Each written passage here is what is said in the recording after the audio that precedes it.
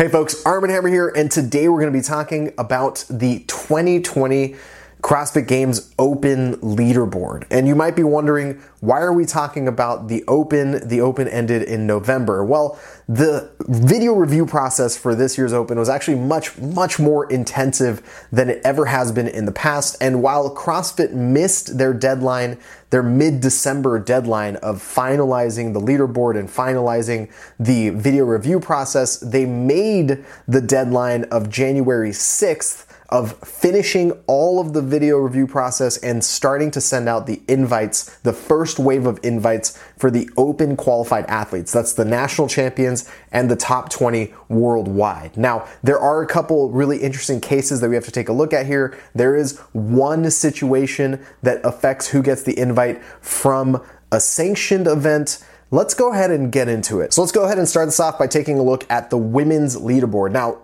the biggest story here is probably that Sara Sigmundsdottir has won the Open again. That's the second year in a row, and it's her third time winning the Open.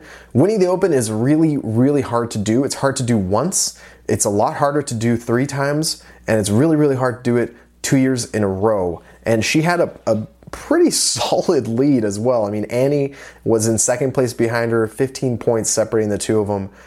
They both had really impressive performances, but hats off to Sara Sigmundsdottir for her second year in a row, third overall. Now, you'll notice that the blue line here, the qualification line, is actually after 33rd place. Now, the reason that happens is because if you are within the top 20 worldwide and you are a national champion, you do not count within the top 20 worldwide because you can only have one or the other in terms of a qualification method. So if what we ended up seeing happen basically is that the top 20 worldwide, they happen to be really good at CrossFit, so they also happen to be national champions. And as they found national champions, they just took that blue line and they threw it further and further down the list. Now, if they ended up at someone who also was a national champion, they don't count that person either. So they just keep going down the line. And we ended up with 33rd being where the blue line sits, but it's probably not going to stay there. And the reason it's not going to stay there is the athletes have 1 week to accept or decline their invite. They're going to have until January 13th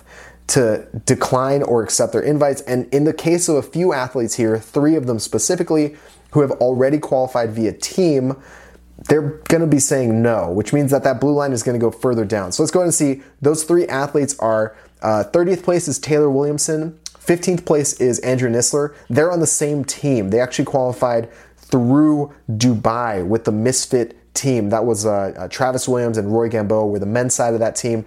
That's going to come up when we talk about the men's leaderboard as well. And on top of those 2 athletes were also Brooke Haas, who is in 22nd place worldwide.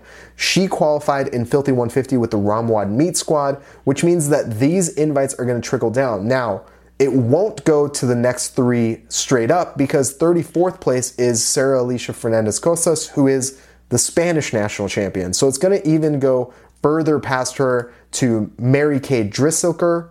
I'm so sorry if I did not pronounce your name right. Sasha Nievas, who we saw set up a really impressive first place finish in 20.4, and Danielle Brandon. So those are going to be the 3 athletes who get the second wave of invites after the first 3 athletes that we talked about there, Andrea Nisler and Taylor Williamson and Brooke Haas, deny their invite in order to go team. Now onto the men's side, where things even get crazier because this situation actually has spillover to the sanctioned event invites that we've seen already occur. Now let's go ahead and take a look at this. So, in first place worldwide, Patrick Vellner, very impressive performance. Actually, interestingly enough, he's not the Canadian national champion. The Canadian national champion is Mr. Jeff Adler, who was able to beat Pat Vellner on the national leaderboard, which is where it counts for national champions. Remember,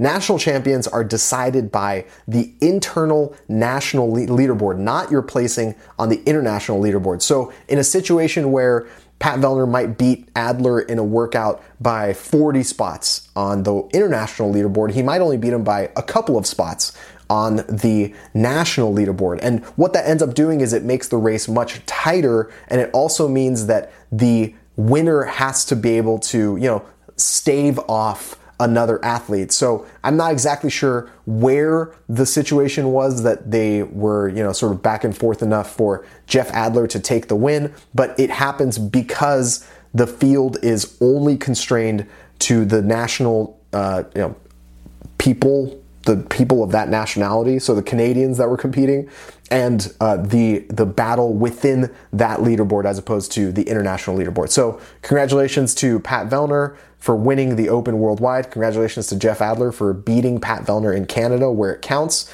And Matt Fraser, by the way, second place. This is the first time since 2016 he's not the winner of the Worldwide Open. That's, he's always talked about accidentally winning the Open. I don't think he's upset about not winning the Open this year. I don't think it really matters to him that much. I'm confident that he's, training his ass off and getting ready for this season since he already knows he has his spot locked up. But let's go ahead and talk about where the line is and what this is going to mean. Because the line on the men's side is at 28th place. By the way, 28th place, Ben Smith, 12th straight individual appearance at the CrossFit Games, 12th straight qualification.